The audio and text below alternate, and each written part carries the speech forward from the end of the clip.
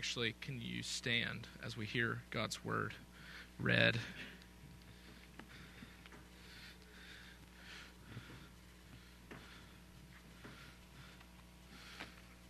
Matthew chapter 5. We're going to cover the first three verses today. I thought it would be the first four, but I was incorrect. It would be the first three verses. This is God's word. Seeing the crowds, he went up on the mountain. And when he sat down, his disciples came to him. And he opened his mouth and taught them, saying, "Blessed are the poor in spirit, for theirs is the kingdom of heaven." Let's pray.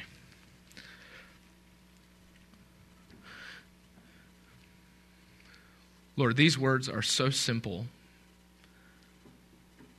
and it's in their simplicity that we see your beauty.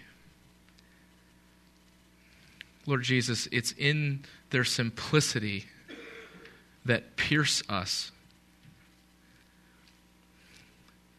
It's in the simple nature of it that, Lord, confounds us. I pray, Lord, that this morning we would comprehend the uncomprehendable. Draw your people low, that we may inherit your kingdom. For your glory, we pray. Do this in us, we ask, in Jesus' name. Amen. Amen. You may be seated.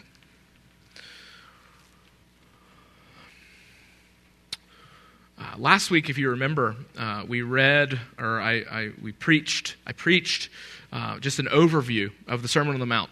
And this week, we're going to start diving into the weeds of the particulars of the Sermon on the Mount. And now Jesus uses a term, give me just a second. Jesus uses a term in the Beatitudes that is translated, I think helpfully so, as blessed. Now the word blessed, as I made mention last week, it's happy. Happy. Happy are those who don't live under their own autonomous self-rule, but live under the yoke of Christ. But the happiness, I want to be very clear, and I listened back to the sermon last week, and I don't think I was as clear on this, and I want to make sure I'm abundantly clear.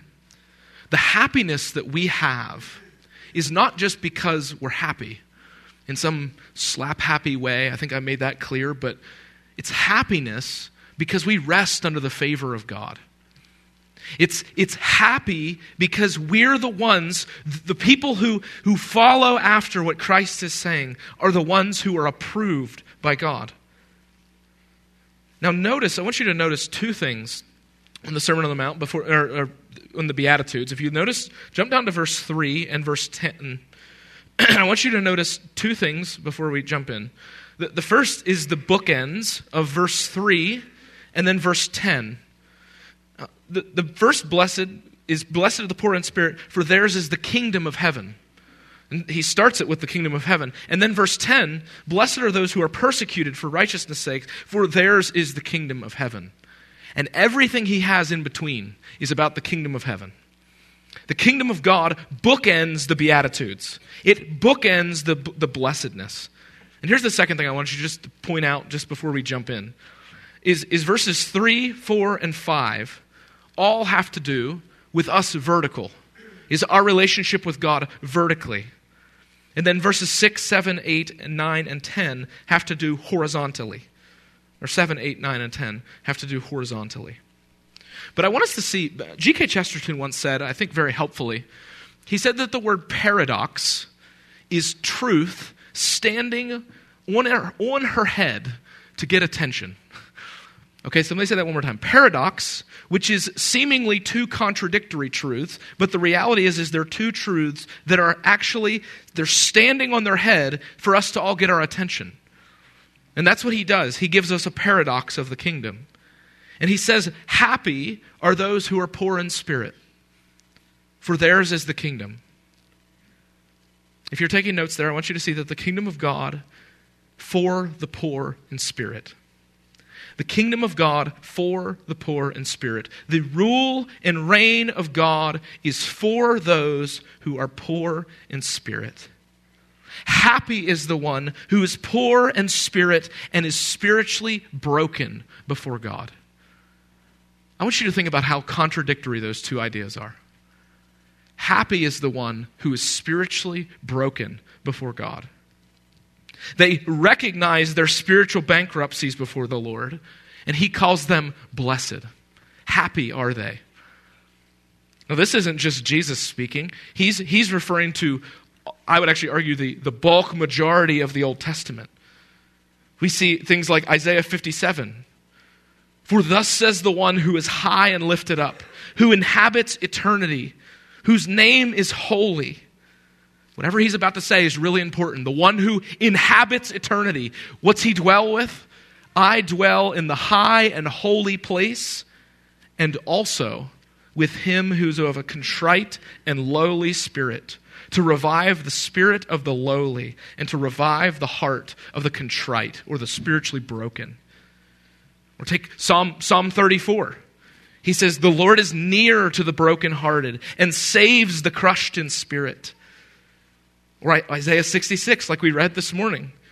All these things my hand has made, says the Lord. And so all these things came to be, declares the Lord. But this is the one to whom I will look. He who is humble and contrite in spirit and trembles at my word. The person who is happy in the kingdom that Jesus is dawning is the person who is spiritually broken. So I want to cover several things of what I mean by spiritual poverty, or poverty of spirit, if you will. The first is that poverty of spirit is not self-hatred, nor self-love. It's not self-hatred, and it's not self-love. You have guys like, if anyone ever listens to any of the what's called the modern atheists, or the guys like Christopher Hitchens, guys like Richard Dawkins, they would say that Christianity is very unhelpful because what it does is it puts a lot of guilt on people. That's what they would say. But poverty of spirit is actually not self-hatred. It's actually not self-love. It could be very easily heard, what I'm saying today, as blessed are the poor in spirit, for theirs is the kingdom. What you'll think is, well, Daniel, you're saying I need to be poor in spirit, so I'll just go home and I'll hate myself, and that will fix it. And that actually won't fix anything. Self-hatred is an attempt to condemn oneself as a way to feel better. Self-hatred springs from the reality that people know they're sinners. It sounds like this. I hate myself. I'm a terrible person because of my past.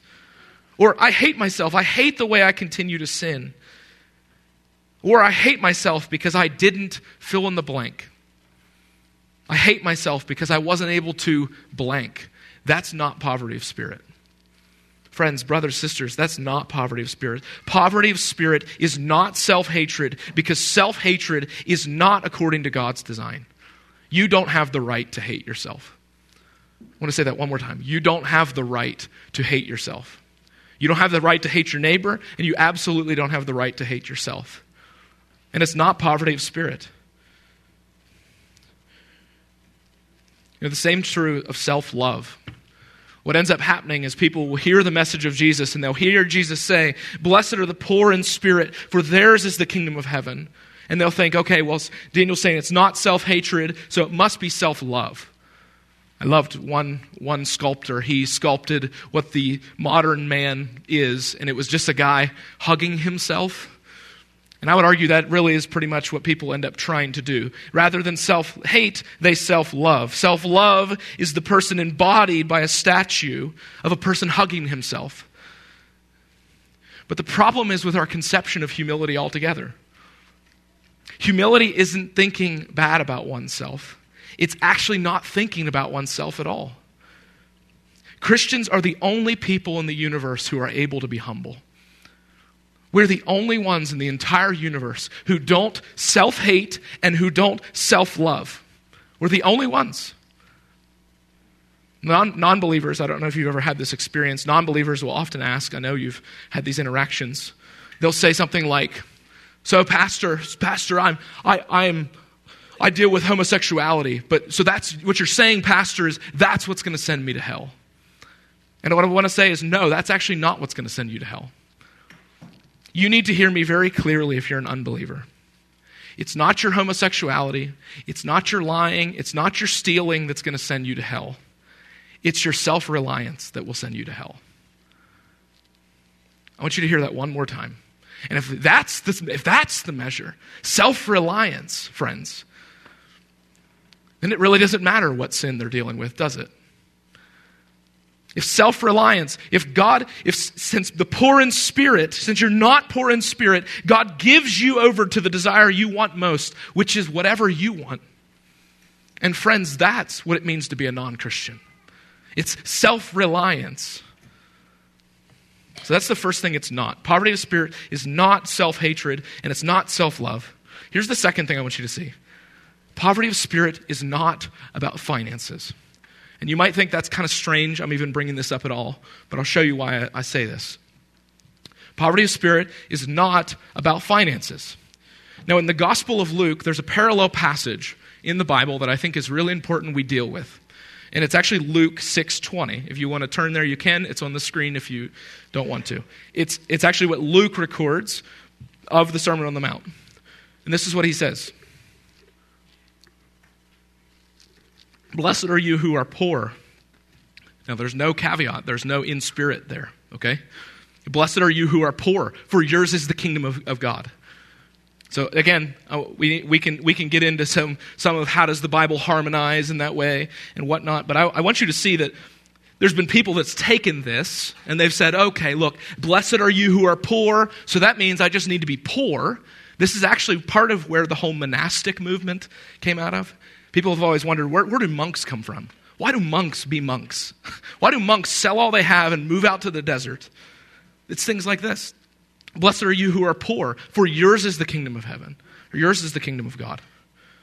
Now, I want us to see that physical wealth can be a barrier to the kingdom of God. We need to see that. Physical wealth can be a barrier, but it's not the barrier. It can be a barrier because what it does is it helps us be self-reliant. That's how it can be a barrier. Jesus gives a really good example of this with the rich young ruler in Luke 18. You can turn there if you want, Luke 18. We're going to be looking at other places just to show all the ways that what Jesus says stacks up to blessed are the poor in spirit. But this is what he says. When Jesus heard this, basically that the man had kept all the commands that Jesus said, when Jesus heard this, he said to him, one thing you still lack. Sell all that you have and distribute to the poor, and you will have treasure in heaven, and come follow me. But when he heard these things, he became very sad, for he was extremely rich. And Jesus, seeing that he had become sad, said, how difficult it is for those who have wealth to enter the kingdom of God. For it is easier for a camel to go through the eye of a needle than for a rich person to enter the kingdom of God. Now you might be thinking, well, Daniel, doesn't this contradict everything you just said? That it's about poverty of spirit, not poverty of finances? But don't miss what Jesus says next in verse 26 and 27. And those who heard it said, then who can be saved? Notice what Jesus says. What is impossible with man? Okay, so it actually has nothing to do with his finances. It has everything to do with the impossibility of man is possible with God. You know, there's a very important application I want to make here for public. We're in an election year, so I'm going to mention this a lot. We need to know something about our social institutions. And simply it's this. Social institutions will always try to solve the world's problems through policies. And those policies are often financially motivated in some way or the other. And as Christians, we need to be very, very clear. Those policies will never fix the human heart. Those policies will never fix the human heart because financial solutions aren't the problem. I don't care if you're a Republican. I don't care if you're a Democrat. I don't care if you're a libertarian. I don't care what you are. Policies will never fix the human heart because the human heart is self-reliant. Jesus says in another place, for where your treasure is, there your heart will be. Now I want to be very clear. There needs to be a clear warning as well here. If you are rich, and by the way, we live in the West, which means that every one of us in here are the 1% of the world that is wealthy. We're all wealthy. And you might be like, Pastor, I don't have any money in the bank. I don't care what's in your bank account. We're all wealthy. There's not one of us that doesn't have shoes on their feet. There's not one of us that doesn't have money at some level. We're all wealthy, and we need to hear that that wealth can absolutely hinder us from the kingdom because it makes us self-reliant. Poverty of spirit is not financial, but let me be very clear. Finances can hinder poverty of spirit. Okay? Here's the third thing I want you to see. Poverty of spirit. Now let's start defining it as I want to define it. Poverty of spirit is spiritual bankruptcy. Poverty of spirit is spiritual bankruptcy. I actually think the NLT is really helpful here in the way they translate this. They said, God blesses those who are poor and realize their need for him, for the kingdom of heaven is theirs. Those who are poor and realize their need for him is who the kingdom of heaven is for. Now, bankruptcy, at its core, practically just means broken bank. If someone files bankruptcy, what they're saying is, my bank is broken. I can't pay this. But what we're saying and what Jesus is calling for is spiritual bankruptcy. It sounds like this. I am so desperately broken in and of myself that I could never repay what I owe. My spiritual bank is broken before God. The Christian is the one who's spiritually bankrupt and knows it. And let me go a step further, and lives like it. We'll get into some of what that means in a second. But I want you to notice just an example of people who don't live like this in the Bible. We could give many examples. I think one of the most searching is in the book of Revelation, like we read this morning. Revelation 3. You can actually turn there real quick. We're going to spend some time looking at this.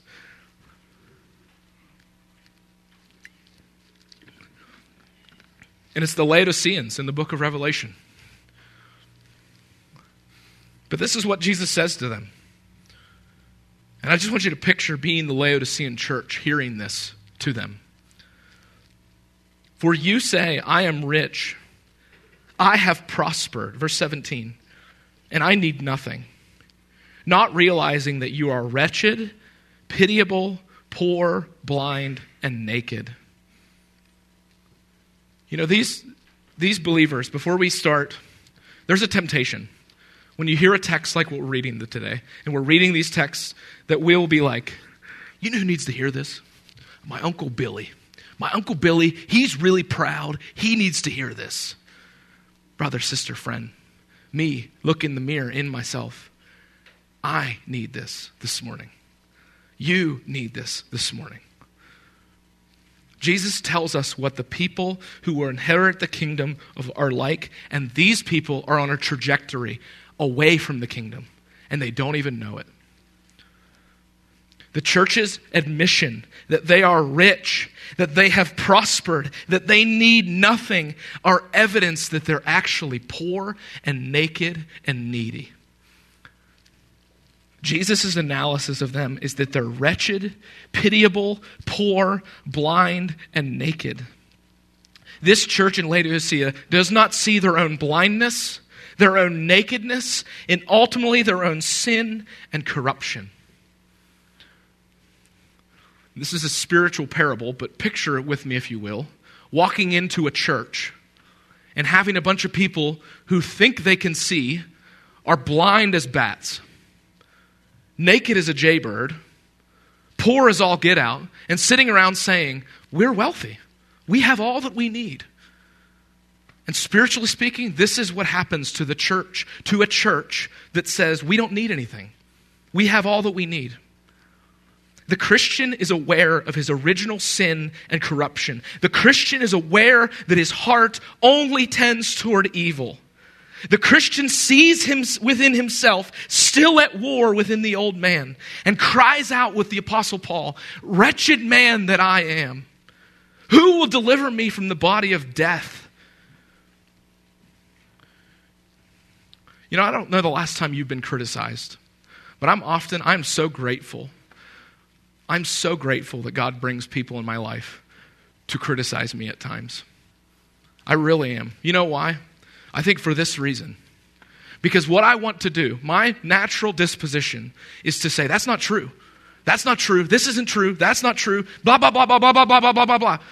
And the reality is, I need to hear it and realize that whatever they're saying of me is infinitely worse. Even if it's not true, even if the thing that they're saying is like, that's not true, the reality is what's in me is far much worse than what's outside. And praise be to God that he doesn't say to them, hey, you guys can just stay there. He says to the church of the Laodiceans, I counsel you to buy from me, that's the Lord Jesus, gold refined by fire, so that you may be rich. So he's coming to them, knocking on the door, saying, I'll clothe you. I'll give you wealth. But you have to see that you're naked. You have to see that you're poor. I counsel you to buy from me gold refined by fire, so that you may be rich, and white garments, so that you may clothe yourselves, and shame of your nakedness may not be seen, and salve to anoint your eyes, so that you may see.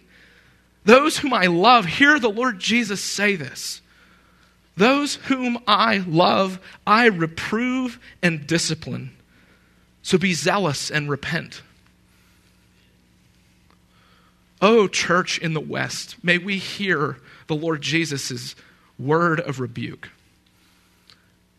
Be zealous and repent. And then he says, behold, I stand at the door and I knock. I'm wanting to come in. I'm saying to you, if anyone hears my voice and opens the door, I'll come in and eat with him. That's what he offers to sinners. Christ has come for the spiritually broken. Hear what he says in another place. Healthy people don't need a doctor. Sick people do. I've come not to call those who think they're righteous, but those who know they're sinners and need to repent. Friend, it is impossible to be clothed with the righteousness of Christ when we're still trying to keep on our disgusting rags of our own righteousness. I'll say it one more time. It's impossible to be clothed with the righteousness of Christ when we're still trying to wear our disgusting rags of our own. Jonathan Edwards, if you ever have questions about reality or about the Bible, just go look up what Jonathan Edwards said about it, because he'll bring some clarity and maybe some confusion. But this is what he says. He is one, that is the Christian, that is sensible of his own poverty, sees he has nothing of his own. He strips himself of all that he used to account his riches and esteems them as dung. When he comes into the presence of God, he comes as a beggar without money and without price. Christian, do you see your spiritual bankruptcy? And see, this is where I think we get it wrong. You're probably sitting there thinking at some level, well, Pastor, this would probably be good if we had unbelievers here. This is where we get it backward. Actually, completely backward, I think. This is entrance into the kingdom. But may I just say, and we'll hit this in a second, but this is also growth in the kingdom. We don't grow in the kingdom of God with spiritual haughtiness. We don't grow in the kingdom by being spiritually great. We grow in the kingdom. This is the inverse, paradoxical nature of the kingdom. We enter the kingdom as children, and we live as children in the kingdom. I would argue the thing that keeps secular humanists from Christ is the fact that they want to approach Jesus as a dignified adult. Oh, Lord Jesus, I've heard you said this. There are no dignified adults in the kingdom of God. There are only beggars and needy children that come to him. Hear the word of the Lord. Come, everyone who thirsts. Come to the waters. He who has no money, come buy and eat. Come buy wine and milk without money and without price. Why do you spend your money for that which is not bread and your labor for that which does not satisfy? So the poverty of spirit is spiritual bankruptcy. Fourth, and like I said, we're not going to hit the back part of these notes because you're probably thinking I'm going very, very slowly. But poverty of spirit is accurate knowledge of self. Poverty of spirit is accurate knowledge of self. Here again, Matthew 5:3. God blesses those who are poor and realize their need for him, for the kingdom of heaven is theirs. Again, Calvin, very helpful. If you ever have questions about things, Calvin is typically pretty helpful. He says, nearly all the wisdom we possess, that is to say, true and sound wisdom, consists of two parts. He says, knowledge of God and knowledge of ourself. And the problem is that knowledge of ourself is not a bad thing. Knowledge of ourself is actually a really good thing when understood rightly. And what we have is we have a generation, we have people, we have all the surrounding culture goes out to find themselves. And what they come back with is something that sounds like, look at how good I am, look at how strong I am, look at how happy I am. And you know what's so sad? At how frail that is. I don't know if you've ever talked to somebody that's been on a spiritual journey like that. Because when they come back, they're actually far more frail than they were before. And it's because they actually haven't hit rock bottom. What they've hit is they've tried to construct some little ivory tower in their own soul. And then every time someone tries to topple and show, well, I don't know if you're as good as you think you are, they get really upset. Accurate self-knowledge is that we are spiritually bankrupt. That's accurate self-knowledge. Jesus gives another example of this. In Luke 18, he gives a perfect example of this. And he compares this with two men. He says the first man being a Pharisee. Now, this is another paradox. This is the same paradox of Matthew 5:3 worked out in a parable. And he says, the Pharisee, standing by himself, prayed thus. Listen to what he prayed. God, I thank you that I'm not like other men, extortioners, unjust, adulterers, or even like this tax collector. I fast twice a week. I give tithes of all that I get. Notice, I don't want us to just skip over this. This Pharisee is thanking God. This Pharisee is praying. He's saying things that sound okay. Thank you, Lord, that I'm not this awful person. Thank you, Lord, that I'm not unjust. Thank you that I haven't cheated on my wife. Thank you that I'm not like this tax collector. But you know what the only thing worse than being an extortioner, unjust, adulterer is? Is being proud that you're not an extortioner or unjust or an adulterer. The only thing worse than doing and committing sin that would put you on death row is being proud that you haven't done it. The only thing worse than being a great big sinner is pride that you're not one. The only thing worse than sin is the denial that sin itself exists within us. It's one thing for a person to struggle with sin. It's an entirely different act for them to deny it and act as though it's not real. But notice the one who's commended in this parable. This should floor us. This would be like the example of Jesus being like, there was a priest and there was somebody on death row, because this is what a tax collector deserved. In verse 13 and 14, don't miss it. But the tax collector, standing far off, would not even lift his eyes up to heaven, but beat his breast, saying, God, be merciful to me, the sinner. It's not a sinner, it's the sinner. He's the only one he's concerned about. The tax collector, on the other hand, wouldn't even lift his head to heaven. He knew, he was so overwhelmed by his sin. He knew himself rightly. And he knew he deserved death. He knew he was spiritually bankrupt. He knew what was inside of him, and it was gross. And listen to what Jesus says of this man. I tell you, this man went down to his house justified rather than the other. For everyone who exalts himself will be humbled, but the one who humbles himself will be exalted. I think C.S. Lewis really hits it on the head here. He says, whenever we find, brothers and sisters, if there's a quote to write from C.S. Lewis, write this one in your Bible. Whenever we find that our religious life is making us feel we are good, above all, that we're better than someone else, I think we may be sure that we are being acted on, not by God, but by the devil. Hear that again. Whenever you think, whatever there is in your life that you're thinking, well, I'm better than this person, you're not being acted on by God. You're being acted on by the devil. And he goes on to say, the real test of being in the presence of God is that you either forget about yourself altogether or see yourself as small, dirty object. It is better to forget about yourself altogether. Christian, this isn't just entrance into the kingdom. This is life in the kingdom. This is not just entrance to some heavenly abode somewhere. This is our life. This is who we are. Boy, I hate comments when I hear things like, what do I need to do to get to heaven? What do I need to do? That's like my son coming to me and being like, Dad, how far can I go into sin? How far can I go into rebellion before you disown me? I guess as far as you want, son. Like, I don't know what to tell you. It's the wrong question. Jesus says in another place, go make disciples of all nations, baptizing them in the name of the Father, the Son, and the Holy Spirit. The baptized person, they're spiritually bankrupt.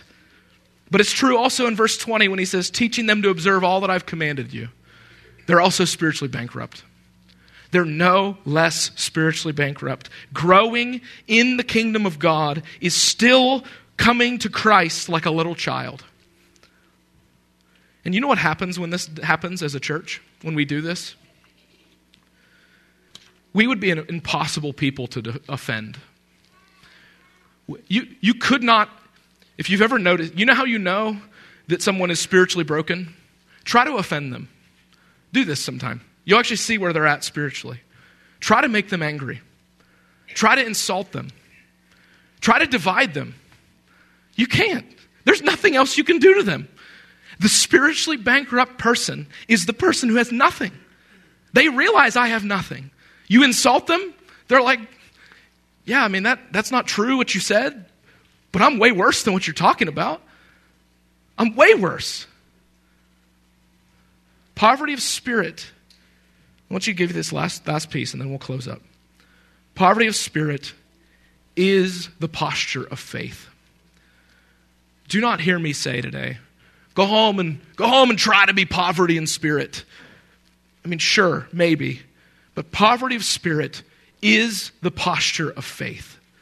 It's the manner by which faith comes to Christ. Blessed are the poor in spirit, for theirs is the kingdom of heaven. This is why Jesus says over and over and over again, let the children come to me. Do not hinder them, for to such belongs the kingdom of God. We must all become children to enter the kingdom. Unless we come in needy spiritual dependence, we will never enter the kingdom of God. I love what one commentator said. I couldn't even rephrase it in a way that would be helpful, more than what he did.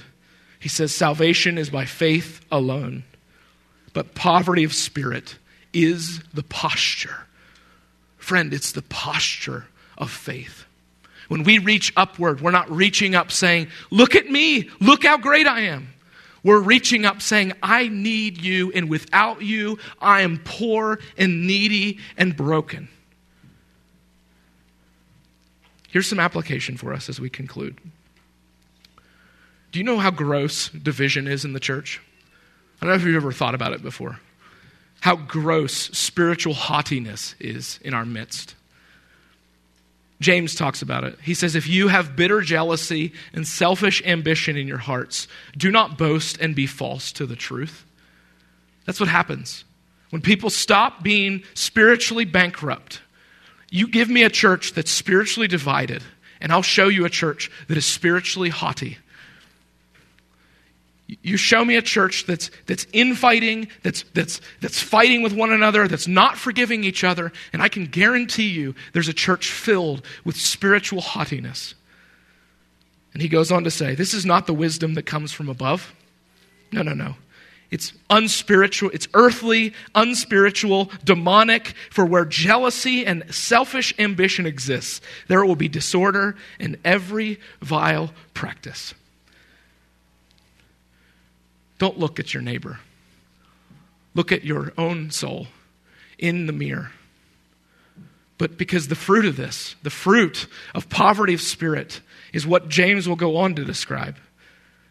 The fruit of righteousness, sown as individuals, but collectively as the body, is first pure, and then it's peaceable, it's gentle, it's open to reason, it's full of mercy and good fruits, impartial and sincere, and a harvest of righteousness is sown in peace by those who make peace.